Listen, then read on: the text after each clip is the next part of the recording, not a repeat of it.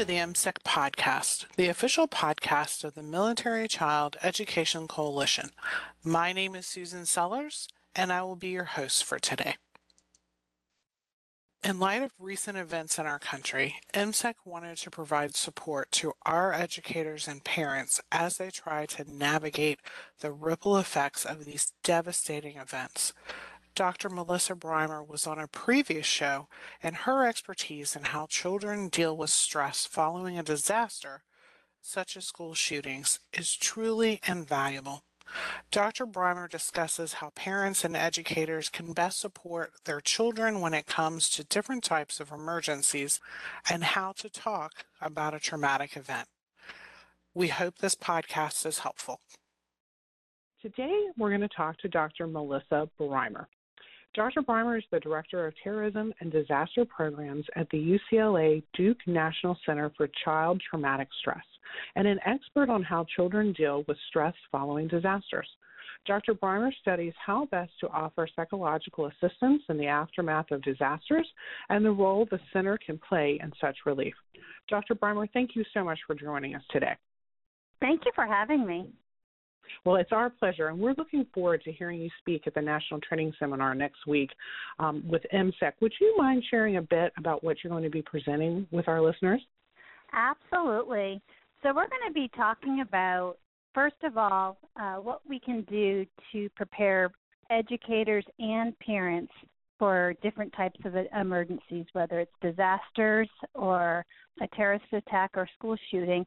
There are things that we can do way before something happens. So we'll talk about some of those preparedness efforts.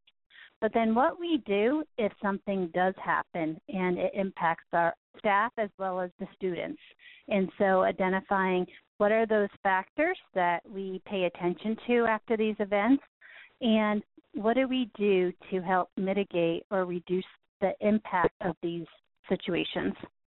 Interesting. Okay, so I'm kind of curious.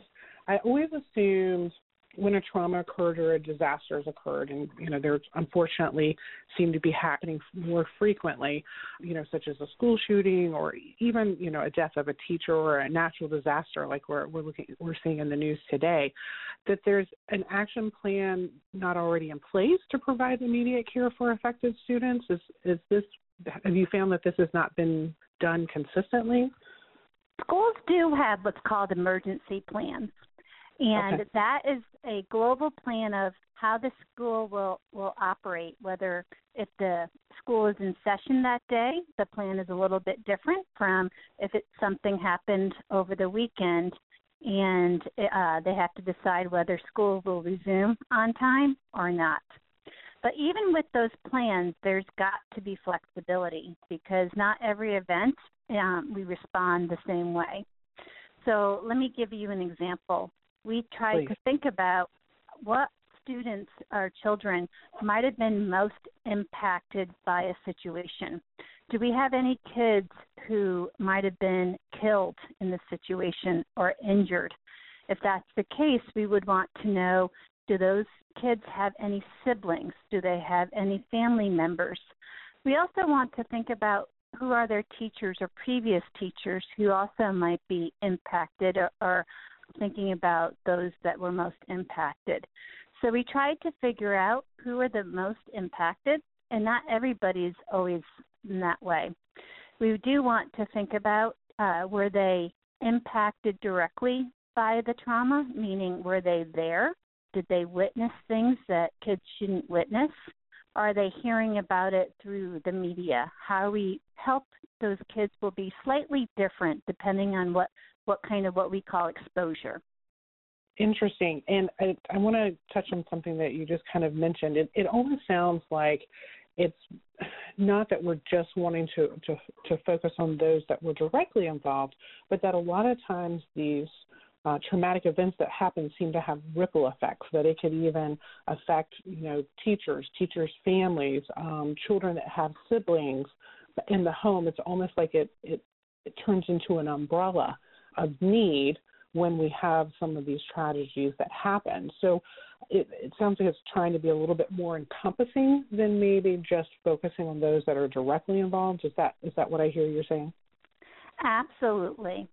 So if we have an incident where a child has been in a bus accident, for example, parents of those students that were on the bus, we're going to have questions of what should I expect of how my kid is going to be reacting. Will there be a permanent impact?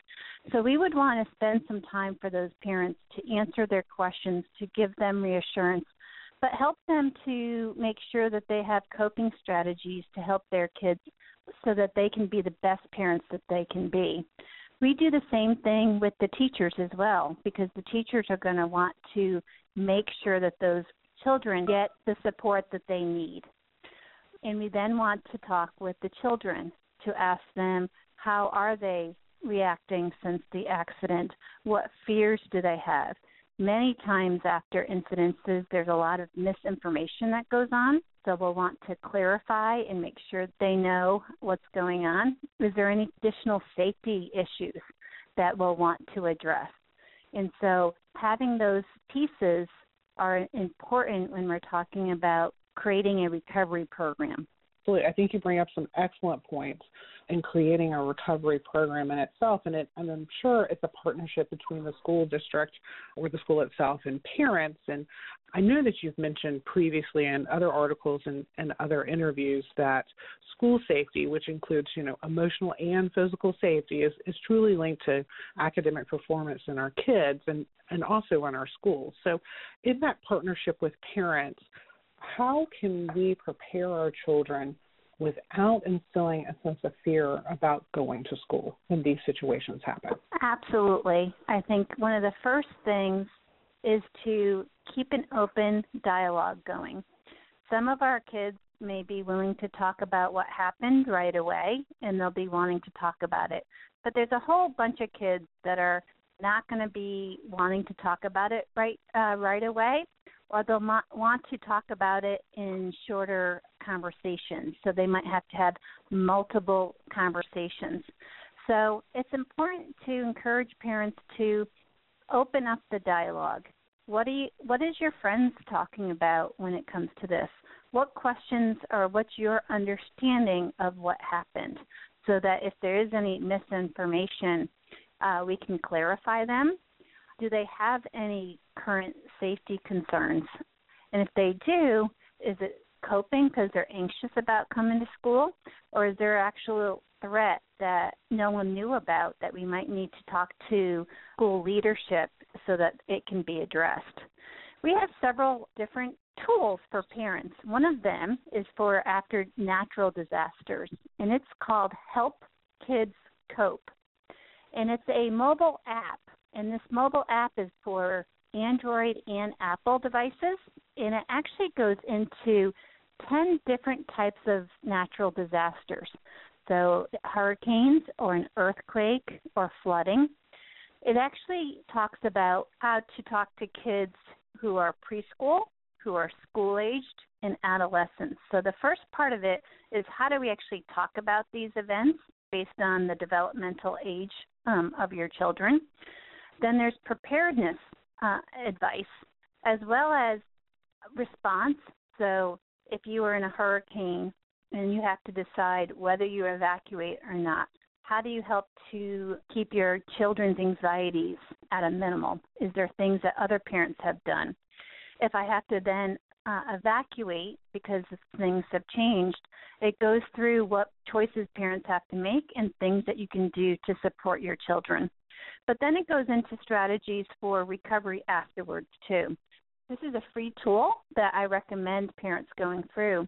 And what's nice is that if it's already on your device, if you end up going on vacation and you end up being in a tsunami area and you've never thought about a tsunami and there's a warning, you have all the tips on there of what to do in that kind of a situation and how to help your kids. I think that's great advice. I mean, first of all, having an app, everybody has their phone with them at all times.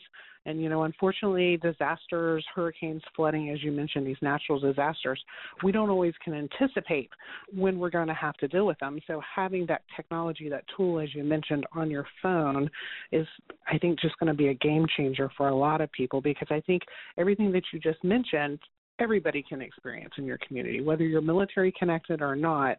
We've had flooding here at Fort Bragg, North Carolina, and we have military families that have been affected by fires, in California, and hurricanes and Florida as well. So this Help Kids Cope app, and I just want to plug it one more time, is free. And I really like how you mentioned that it's from preschool age to adolescence, because how old your kid does dictate how you talk to them and how you prepare them, for what they may have to experience. And I like that you guys have touched upon all those age groups, because frankly, all those age groups are still affected. It's still a level of uncertainty and can cause anxiety to help the parents guide them through so that they can start with the recovery. And I know, changing gears just a little bit, but in the military, we also have several resources that are available to our families and children coping, like, say to an adjustment or a tragedy, like a soldier's being wounded or, even killed, family separations from deployments, and even just frequent moves. What resources, though, do you think school systems, in addition to partnering with parents, should have in place to sort of mitigate some of the trauma-related distresses that kids are experiencing? Absolutely. So the National Child Traumatic Stress Network on our website has a series of resources for educators, and that website is www.nctsn.org.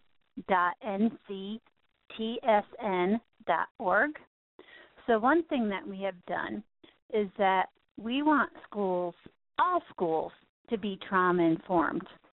But what we were realizing is that not everybody knows what that means. So we actually created a framework that outlines the 10 concepts to think about to make sure that your school is trauma-informed. And that resource is on our website.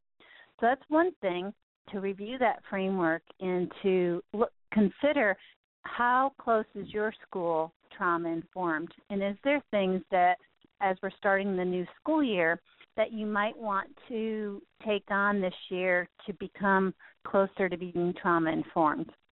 Another resource that we have is we have a child trauma toolkit for educators. And it's a brief document that goes into, if a middle school child is exposed to trauma, what are the signs or reactions that I might see as an educator? And what are things I can do in my role as educator to support those kids? So it goes into elementary, middle school, high school. And it also has some tips on, we know that educators have significant secondary stress in their job, and it's important for them to take care of themselves. So that resource also goes into how can educators help with their own stress of being the great educators that they are. If something happens, if a hurricane or you said flooding just happened, we actually have a resource for educators when a community trauma occurs. And it's a one-pager. It's very simple for educators to read. And on the one side, it goes into what are some of the reactions that I might be seeing in my students. And on the other side, it goes into, if I see those reactions or symptoms, here's things that I can do to help those students that are impacted by this. Melissa, can you give us that website one more time, please? Sure. So it's the National Child Traumatic Stress Network website, and it's www.nctsn.org. So it's for the Perfect. National Child Traumatic Stress Network. Okay, and on perfect. there, I want to make sure. you can check. You can see there's resources for educators as well as for parents who are listening to this. Absolutely, and I'm already making notes on what to let my school know. I have a feeling when we're done with this podcast, I'm going to check to see if they meet the 10 concepts of being trauma-informed. So I love this part of my job. I'm always learning something new. So, Melissa, is there anything else you'd like to share with our listeners, kind of like a last takeaway from this podcast? The other thing that has been an interest by many parents is when we're talking about preparedness and we are talking about an increase of either mass violence or a perceived increase in school shootings, schools have been practicing active shooter drills. And there has been a question over how they should be conducted. What are some of those ways that we can do them without creating fear in our kids and even in us as adults? So we also have a fact sheet on creating school active shooter and intruder drills and thinking it from a trauma-informed perspective. So that's another resource that you might want to look at as your schools are doing these drills. Is there things that can be done beforehand, during, and after? And it's broken down to how do we support our students, how do we support parents, and how do we support educators. And that's another resource that we found that there's lots of questions about right now. Okay. No, I think that's another great topic to mention because I know more and more schools are practicing the active shooter drills, similar to the tornado and fire drills we did as kids. But I do think you bring up an excellent point that this needs to be done thoughtfully so that it's not creating more anxiety and more stress within our children and in our educators, but actually being a help. So, Dr. Bromer, I truly appreciate you taking the time to chat with us today, and I have to be honest, I'm really looking forward to your full session next week at the National Training Seminar, and I'm sure our listeners have a new perspective on some things that they're going to be thinking about getting ready to when they put their kids back to school. So thank you so much for joining us. Thank you. Absolutely. And thanks to all our listeners for joining us today. Please like, share, and subscribe. And we appreciate your comments, questions, and ideas for topics that you'd like to hear more about. Have a great day. For our listeners, we have an extensive list of resources in the show's notes pertaining to this topic. You've been listening to the MCEC podcast, the official podcast of the Military Child Education Coalition. Until next time, live a great story.